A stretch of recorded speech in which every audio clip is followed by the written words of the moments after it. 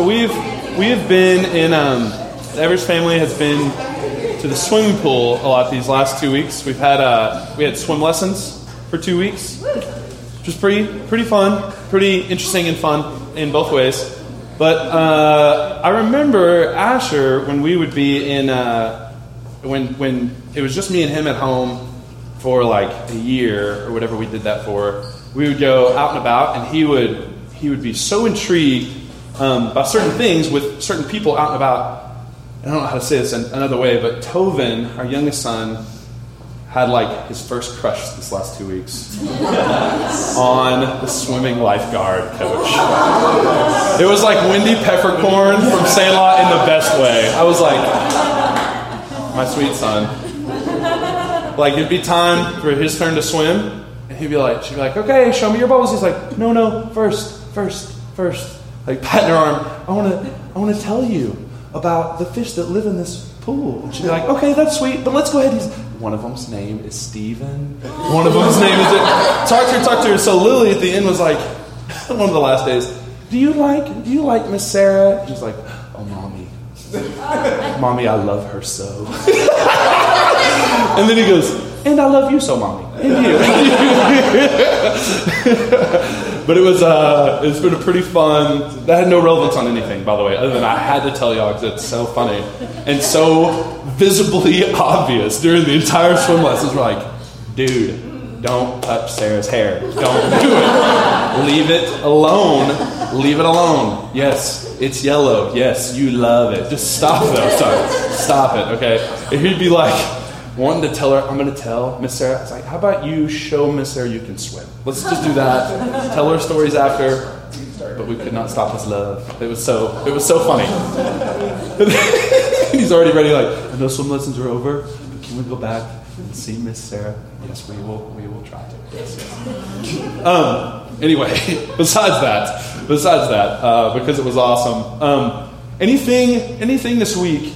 Just wanted to open it up and share. We haven't done this in a couple of weeks. Anything this week we feel like has been a blessing and like this interesting interruption of the Holy Spirit in your life, maybe. Something that you've just had to take notice and say, oh, yes, this is God working in our life, or this is the Holy Spirit directing me in a way, or anything like that. If anyone wants to share, now's the time. And then we'll jump into Acts. Okay, I'll share.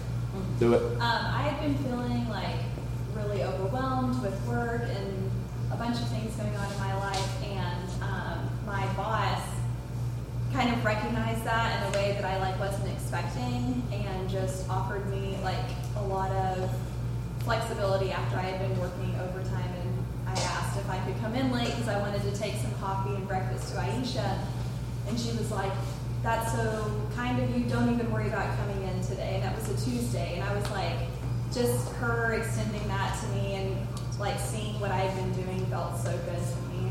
Oh, good. To be seen with things is nice. Yeah. It's this odd thing in us, like we may not need that. You don't need that obviously to work. You work hard without that. I mean, you have for the last months at this job, right? But then to have it seen is a different deal. Especially cool. Very cool. Which then is probably not healthy. Yeah, because you got coffee and breakfast, yeah. I love team, and she sat there with me for a few hours and just started the morning, not alone. I mean, she's there, but she can't. Yeah. Which just doesn't advise the same, probably back to you. Anyone else?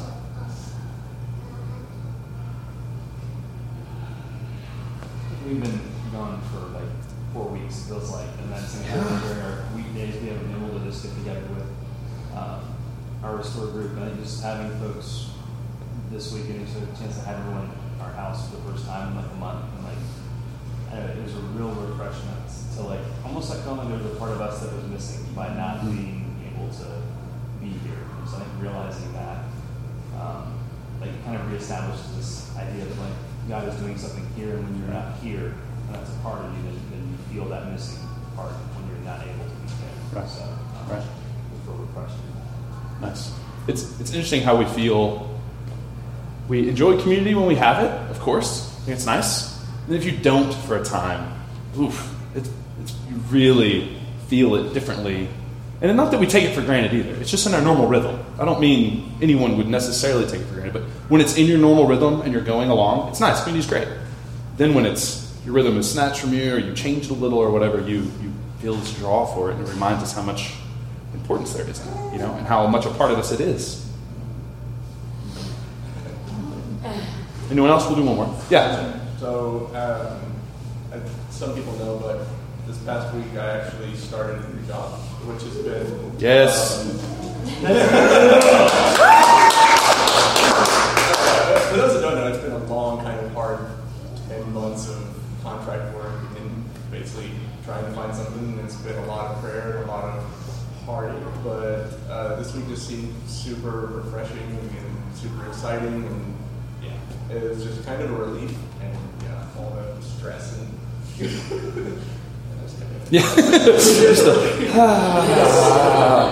all the stress is an easy way to say what we just went through. No, but I think it, I just kind of going into work, it was just different, not working from home or doing just things around the house to try to stay busy and continue to try to find jobs, but it was really just kind of refreshing and just lots of blessings, and just to everybody who has prayed for us multiple times, and I can't thank you guys enough. Like, it's a true blessing to just get the love from everyone here and the support. Good. So hard now, I need to make sure that I continue to push and give my love back to everybody else tenfold. So Y'all do. You get. Plus, we got a lot of amazing desserts and You did. You had time to practice a lot of dessert cooking that we've all experienced too. So, not that we would have gladly traded those two things, but we are. You have been kind to us, so don't worry, man. You have been kind to us. Yes, it's fine. Oh man. Well, we love y'all, man. We're so glad. And don't worry. If you didn't reciprocate the way you do, it wouldn't be probably given with the fervor it was. So we love it. We're happy for y'all. Really excited. Okay, so let's do this. Let's look in chapter 14. Real quick, just a non-even. This is way too short a wrap up of 13. They're going and speaking in synagogues, speaking to Gentiles, finding success there. They have these crazy stories. This magician type person tries to get in the way of the gospel, gets blinded. The ruler of this area believes, and there's success all around until these Jewish leaders become jealous of their influence, Paul and Barnabas' influence. And again, there's like 30 other things that happen that are worth mentioning in this whole deal. And then threaten them and are about to begin actual physical endangering of their life, persecution, and so they leave, right? We talked about how at this point the Holy Spirit seems to direct them to do so.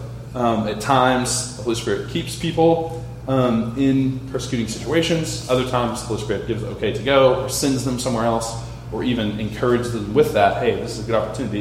You can go over here now and speak this news that we have and speak the grace of God. So they do, okay? So they do leave this place, and they're filled with the joy. The last verse here says, and the disciples were filled with joy and with the Holy Spirit. Now, in Iconium, they entered together into the Jewish synagogue and spoke in such a way that a great number of both Jews and Greeks believed. I'm just going to read all and then we'll go back. But the unbelieving Jews stirred up the Gentiles and poisoned their minds against the brothers. So they remained for a long time. I love that. So they remained. Is interesting. So they remained for a long time, speaking boldly for the Lord, who bore witness to the word of his grace, granting signs and wonders to be done by their hands. But the people of the city were divided. Some sided with the Jews, and some sided with the apostles. When an attempt was made by both Gentiles and Jews with their rulers to mistreat them and stone them, they learned of it, fled to Lystra and Derbe, cities of Lycaonia, and to that surrounding country. And there they continued to preach the gospel. Okay, so let's go back, and we'll talk through some of this. Now, in Iconium, they entered together in the Jewish synagogue and spoke in such a way that a great number of both Jews and Greeks believed. Why do they go why does it mention that they go to the synagogue? We've talked about this a few weeks. Why is that important to even mention? Now in Iconium, they entered together into the Jewish synagogue and spoke in such a way that a great number believed. Why would that be important? We talked about that, these are studied, educated men, that's just like a normal thing to do, to visit somewhere and they'd be welcomed in to speak at the synagogue. Right. Very true. Very true. Since they would, especially Paul, Barnabas as well, just because of his work and because of who he was, the son of encouragement even, but Paul especially because how learned he was and how successful a Pharisee he was beforehand, studying under who he studied under, being kind of this prominent, new, about to be the face of the ruling class of Jewish men at this time, people would know who he was. So if he went here and he shows up, he is most certainly going to be invited to speak at the synagogue. When he arrives, they're going to be glad he's there. There's going to be whispers about, oh, this is that guy. And he has intrigue around, he was this Pharisee, and now he is a believer of the way, right? He has all this going, so he's going to be invited to speak, just for cultural reasoning, right? He's going to be invited to do that. Why else would why would Luke mention that he goes there before anything else? I think you might have nailed it on the head last week, I'm not sure, I can't remember. Someone kind of hit it spot on. But why would it need mentioning that he goes to the synagogue first?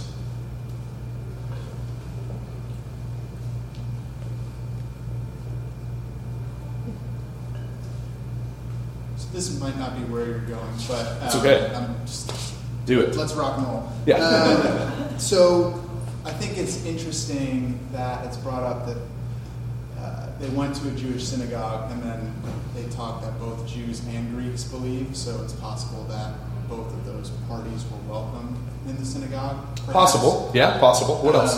And then, I don't know that we know that much about Iconium in and of itself. So the fact that there is a synagogue there shows that there's some level of Jewish presence in the area. Yes, there's definitely a Jewish presence in the area. And it is somewhat possible that some people would be welcome in and around that space. Maybe even not in the synagogue, but maybe. But yes, that is worth mentioning. The other thing about this, that it keeps getting mentioned over and over and over again, and you'll see it mentioned in certain letters as well, it's almost as a defense to Paul and Barnabas, because they want to show that they're still good Jews, is what they're trying to say. Like, they still go to the synagogue, all right? They're not just out only speaking to Gentiles. They're not taking this Jewish gift in the minds of the church in Jerusalem and the people of the way. Again, the only places where we have this diversity of belief and Gentiles believing are kind of where Peter has gone and then where these two people have been. I mean, it is spreading, and I'm not saying this is the only window of the gospel reaching Gentiles probably at this time, but it's not widespread. And so for this to have validation in the church of Jerusalem, they really need to still do a lot of cultural things correctly. They need to go to the synagogue. They need to go and show up and enjoy it. And obviously, they do want their culture, their family, their brothers and sisters, they do want them to hear the good news. So it's not like they don't want to go and have to, right? But in their going, in a lot of ways, we hear about it over and over again to remind everyone listening to this and everyone at the time reading this that no, they are still very Jewish. They want us to know that. They want the listener to know so that they're still heard. So that in Jerusalem, they don't write Paul and Barnabas off, right? They need them to still be somewhat culturally acceptable. And that's okay.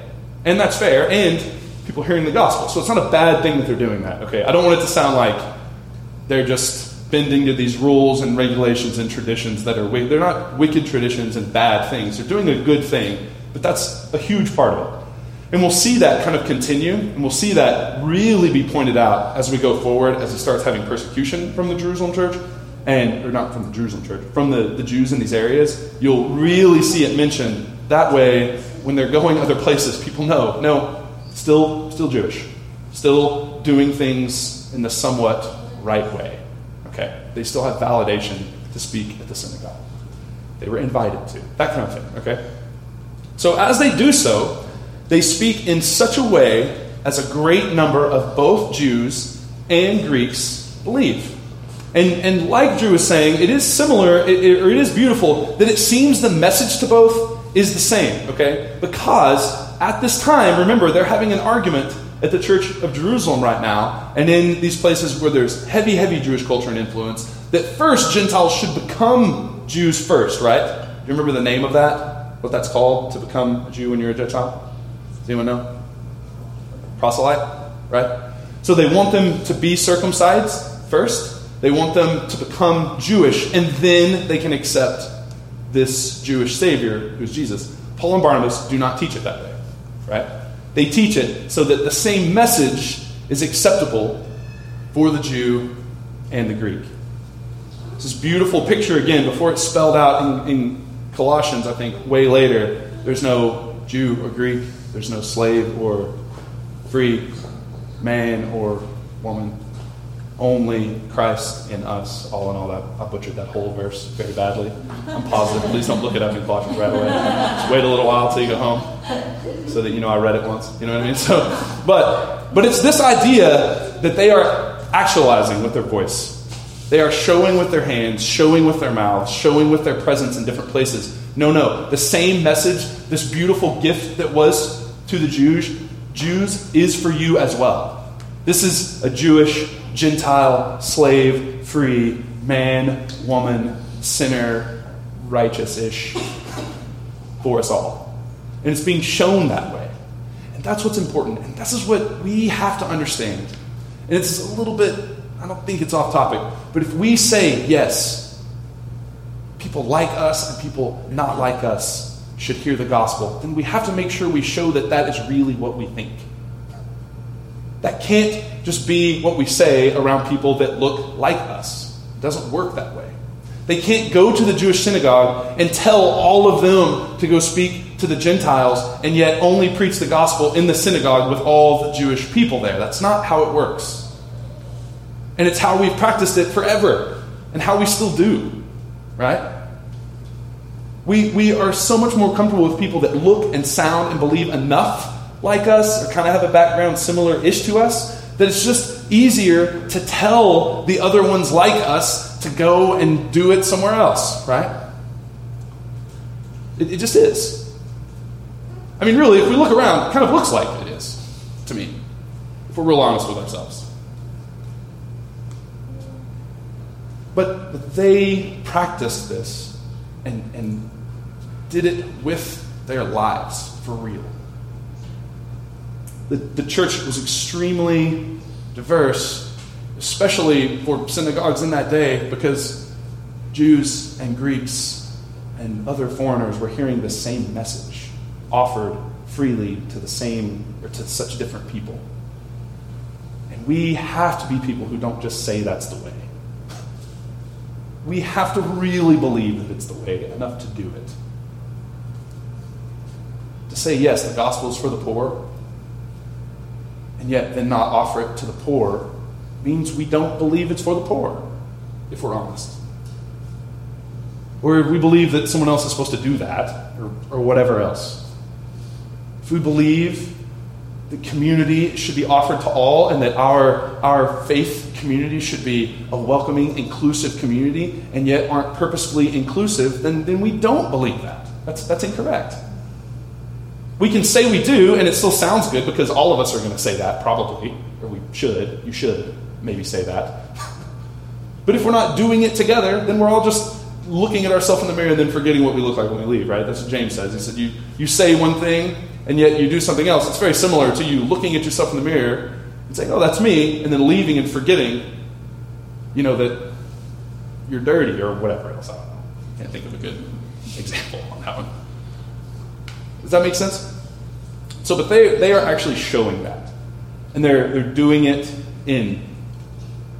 as they go. That is what they do. That is the common practice of their message. And that's important.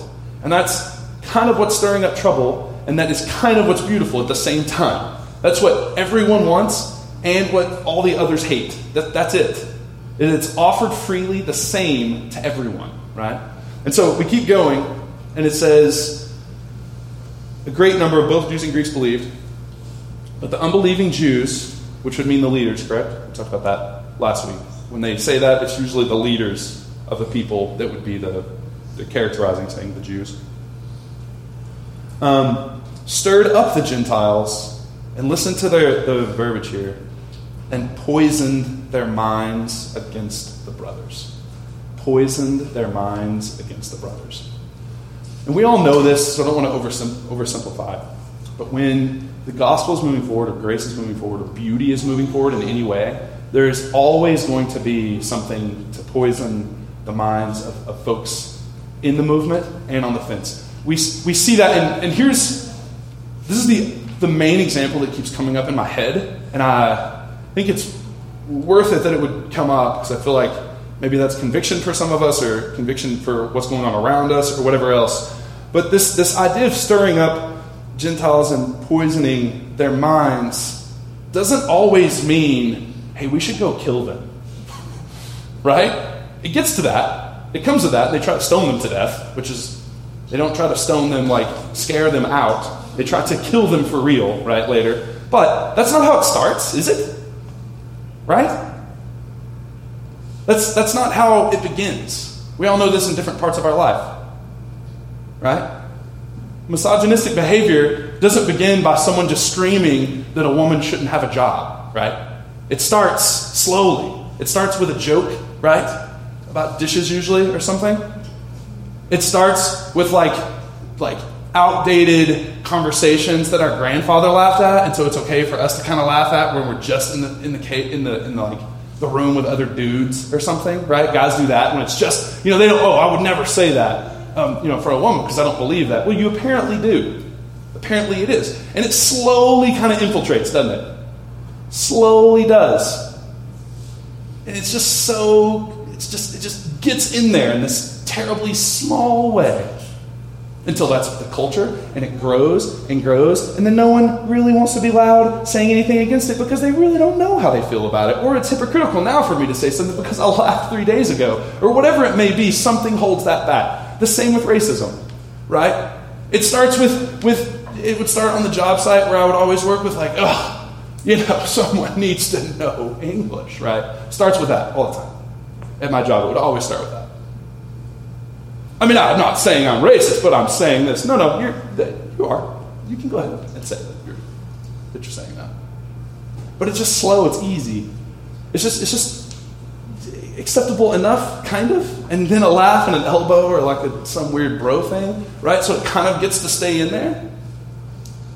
And then it grows and grows and grows, though. Well, then in conflict, it really comes out, right? We know who we are when we're squeezed, and then something really dangerous takes place, and we accept things we wouldn't accept because it's just been, it's been laughed about, it's been funny, it's been that whole thing, right? That's how this seems to happen as well. And that's always, to me, maybe not always, that is oftentimes how the ugly enters the beautiful. Right? In our church, no one's going to just probably pick a fight with someone else, probably. No one's just probably going to walk up to John and just state to his face how he dislikes something he's done or that he doesn't like it. Probably because everyone likes John, number one. But and Allison will maul you if you do that. She will immediately take your face off. So don't do that. But we can, that's not going to happen. It's not going to happen. Right? Probably not. But what can happen is for someone in a situation where they've felt a little burned by anything that the Bulwares have done, can do a little joke about something, and then just be like, I'm just kidding, I love them, of course. Oh my gosh, I do. So that just a little bit of discredit kind of infiltrates the situation, right? Just a little bit of poison, a little bit goes in. That's how it works. I'm oversimplifying, that's how it works. Sometimes, people do that. They are atrociously, egregiously brash and do those things, but usually not. Usually not. It's slow. Marriages are broken up little by little by little by little. Right? Like, community is damaged by little bitty things over time, not addressed over and over and over and over and over again, and then it's just poisonous. It's what happens here in this town with these believers. Yes, they invite them in. Oh man, your message is beautiful. We would love to have you speak. Oh my gosh, yes. Well, I don't exactly believe that. And why are they saying you're the best speaker they've ever had? They always like when I'm up there, kind of thing, right? So this takes place in this town, and they can start to see it. It begins to be poisoning the minds of the Gentiles and the Jews alike in the town, okay? So they keep going. So they remained for a long time, and I love that. People's minds start to be poisoned. There starts to be some, attack. So they remained for a long time. I love it. It's not, so they left. It's, no. So they made sure people knew the truth for as long as they could. They stayed as long as possible. When the persecution came, or a little bit of suffering came, or the discrediting came, or the debate came, they were there for it. And they said, oh yes, we should stay now because of this. When in so many conversations we have, when the debate comes up, we need to end the conversation, or make a joke, or make sure they know that we're still friends, or make sure anything else, instead of saying, oh no, so I need to take this conversation further. You know? You just disrespected a coworker of mine because of their race? Oh, let's just stay further. Let's really have the conversation then. Let's do that. Seems to be their attitude, which I love. It's just kind of delicious in this sense, right? They're just ready for it. So they stay for a time. And a lot of scholars believe they would have stayed 6 to 8-ish, maybe a little longer months here. That's their long time. Not they stayed another week and came to the synagogue one more time. Oh no. They made sure people knew they were there. They made sure they knew, oh, I'm ready for the debate. Do you want to poison mine slowly or quickly? I'm here to give love in the same fervor. Let's do that, right? So they stay, speaking boldly for the Lord, who bore witness to the word of his grace, granting signs and wonders done by their hands. Why would it be important? This is a real question. Why would it be important? So they remained for a time, speaking boldly for the Lord. And then this next interruption, who bore witness of the word of his grace, granting signs and wonders done by their hands. Why is that important? What value does that have here? What strikes you about that interruption here? I think, well, it's confirmation that they're doing the right thing by staying. So I think it's confirmation to them. And I mean, in addition to, it's obviously going to sway people to believe and what they're saying. Right? I love that confirmation idea, right?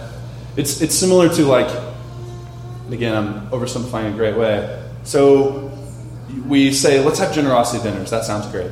What if the first one would have just been okay, right? And so then Brian and Pepper's that was just okay. Maybe that's not what we should do. Let's just let that be the one experiment. It was fun. Let's just not do anymore, right? No. Instead, they continue and continue. They bring it to us. We begin exploring that. People are doing this all over the place. I'm not saying how beautiful generosity dinner is even. But it's beautiful for all of us involved, and now we get to see God stretch out his hand of grace and make us more giving, make people generous, answer people's prayers by that generosity from their community and everything else, right? It's that acknowledgement that the word you said, it's proving that God is a part of this, right? It's affirming in that way. I agree. Why else would that be in here?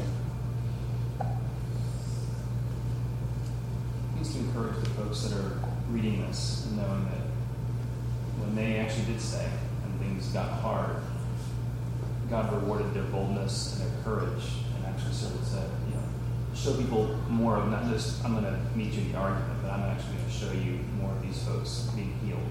I'm going to add to the grace you're trying to show people with actions that make it all more difficult for people not to believe what you're saying about them. Did y'all hear that? Everyone can hear that? All right, what else? I agree. For me, it said that poisoned doesn't mean spoiled. And that was when you read that, it was an encouragement to me that even if there's issues or hardships, it's very easy for us to be discouraged by that. We go back to Mary and Joseph not having a place to birth the Savior. And that would, for us, probably have been wow, we thought God was in us this whole time. And he now we can't even get a room. Yeah. What the heck? Yeah. Go before us or something. Yeah. But he's witnessing the word of his grace. Right. When the persecution comes, it feels answered for sure, like all three of you have said. But I love that idea that poison doesn't mean spoiled. That is beautiful. And again, we see this again in their staying, and they're saying, no, I will stand against this. I will stand against you saying that Jesus is still dead. I will stand against that. They actually say, oh, you want to poison the minds of other people? You don't want to not just be unbelieving yourselves of our message. You also want to poison the minds of our brothers and sisters and the Gentiles we're going to? That's who you are? Okay, we're going to come against that the same. We will not allow that with our lives, with our mouths, with our actions. You want to poison something, I'm not going to allow that. And that sense we see over and over with this group of people, and the believers they stay with also have that in them, that like yearning for, no, I will stand against something. No, I'm not just going to be rolled by this unbelief and the lies said about our faith and whatever. No, I'll gladly stand for that graciously. I'll stand for that with these miracles we're performing and the generosity we will send back to the church and all these other things. They stand against that in their way of love, right? What else? What else would it say? Let's do one more. For the Lord who bore witness to the word of his grace granted signs and wonders to be done by their hands.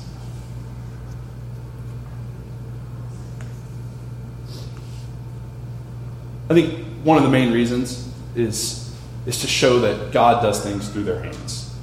Right? They're about to be lauded as deities in a little bit. They're about to be told, oh my goodness, you've done miracles. You must be sons of Zeus, or whatever they call them. We'll get to it later. I think you'll talk about it next week, right? So they get to that, and they say, no, please no. And they even tear their clothes and stuff. They're so upset by even hearing that. But this idea that they're trying to make sure everyone knows, no, God is granting us to be able to give this grace to you. Without God's gift of the wonders, my hands can't perform them, right? Even look how it says that. Granting signs and wonders to be done by their hands. This idea that everything good that we would do would be a gift from God for us to be able to do is the idea over and over and over again. Not just for their own possible arrogance in the future or their own thinking they can go this alone, but also for all the people around them to say, no. This miraculous wonder you're seeing, this me healing the sick, me being more generous than I can usually be, me answering this harsh debate with grace, all of that is not my personality, it's not my willpower, it's not just my character. This is God through me acting through my hands. It's important for them to note here. And it's noted over and over again as we go. But this idea that God was gracious to allow them to heal people is beautiful. And it can't be undone. Like God allows Todd to lead us in beautiful ways. That is the reality of the situation. Todd's a great guy. He's very kind. He's a very wonderful musician. But God, as he's leading, allows his hands to lead us in that way. And that's important for us to note. Not just for Todd, but for us. It's important to know that is a gift from God. Mandy's voice is a gift from God to us. It's not just her training, not just her singing opera all the time since how old to whenever, and doing shows and stretching her voice and learning. It's also God's gift to us, his people. And that's important for not only her, but for us to know, to say thank you for that gift. Thank you for that. Right? That's the importance there, and that's what's being shared with us in that passage. He goes further, but the people of the city were divided. Do you remember a passage where Jesus said that would be the way? Do you remember? He said, as I come, I don't just seek to divide, but what's going to happen is it will cut through people, right? Like brothers and sisters who believe differently. Husbands and wives will have difficulty because of my message. People will be divided over it. It's this idea of you'll be surprised at who doesn't like this. Be surprised at who doesn't like the idea of the poor seeing justice. You'll be surprised at people who don't like the idea of counting others, important to love as yourself. You'll be surprised to find all these things, and it is. Every day it is. As they go, it says, the people of the city were divided. Some sided with the Jews and some with the apostles. I think this is the first time Paul and Barnabas are called apostles here too. When an attempt was made by both Jews and Gentiles with their rulers to mistreat them and to stone them, they learned of it, and they fled to Lystra and Derbe, cities of Lycaonia, and to the surrounding country. And there they continued to preach the gospel. So again, they are meeting debate with the miraculous, with beauty, right? This poison is trying to infiltrate, and they're not allowing it to be spoiled. I like that phrase. I continue to say that over and over, probably. But they're not allowing that to happen, right? In the midst of it still, though, there's a plan against their life. They plan to stone them, not just to hurt them or scare them, to kill them, to end their lives. And so they leave, and they go to these other towns about 20 miles away, 15, 20 miles away. And what do? Continue. They say, well, these people need this as well. I must still live the way I did here. Just because there was difficulty and persecution and suffering doesn't mean I still cannot live that way. And that's what I want myself for sure to remember. This idea we started on. This idea of we always kind of hope that next season is going to be perfect. It's just going to exhale perfection at every turn. It's going to be beautiful, right? We've been waiting and waiting and waiting, and now this new relationship is going to change everything. It is. Or this marriage is going to completely change it, or this new job will. Or whatever it may be, this new season. But in that will come difficulty. Some of it we'll create.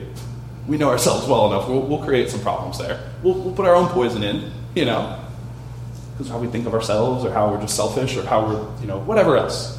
We'll put that in there. But also it's going to come from somewhere else as we seek to start a business and lead as Christ would have us lead. Obviously, things are going to come in to stop that, to make it hard to do that. Yes, we want to start this sport with our kids, and we're going to really think and pray to hopefully meet other parents and show how generous, and then we'll make a complete fool of ourselves in the way we parent in front of them. We just will. I just will, right?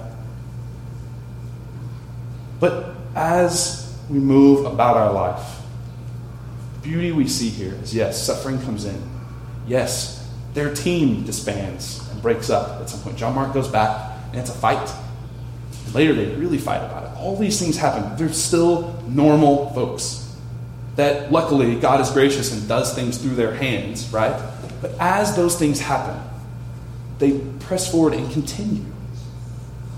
They continue to be generous with themselves. They continue to invite people into their community. They continue to go to the synagogue in the town over. After that synagogue threatened their life, they say, well, this is what we do. We are people of grace. We are people who think this gospel is so important as to continue to offer it. And so they continue and continue and continue, even though it's more difficult and more difficult and more difficult at every turn. They are the kind that press forward. They're the kind that don't just say, okay, we'll rethink because we thought this was going to go really well. They continue to ask God to do things through their hands. And we need to be those people. We need to have God grant us some of that or something. And as we continue that, we do get to do that together. And so as we pray before communion, I want us to pray on that as a community, we would learn that together and encourage each other to be those kind of people, right? Encourage each people to kind of birth that in ourselves, to be able to love continually anyway, right? To fight against poison, to not be spoiled, right? Okay? So let's pray together, and let's stand. We'll have communion right after as well.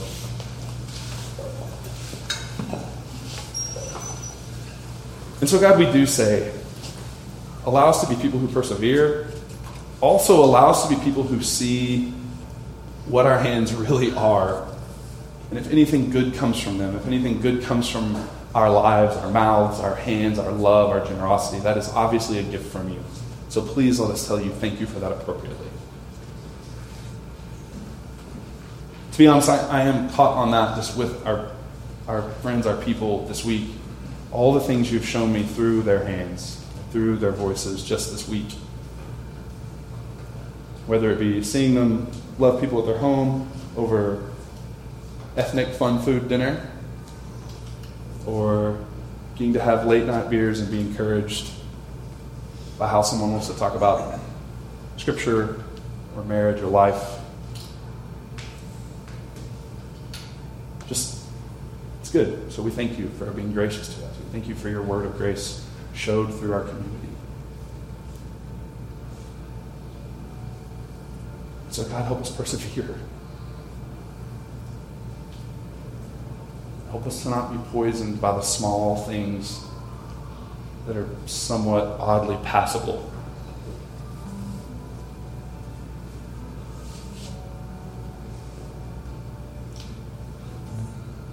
And let us see your grace in all things that we do and set our hands to. In Jesus' name.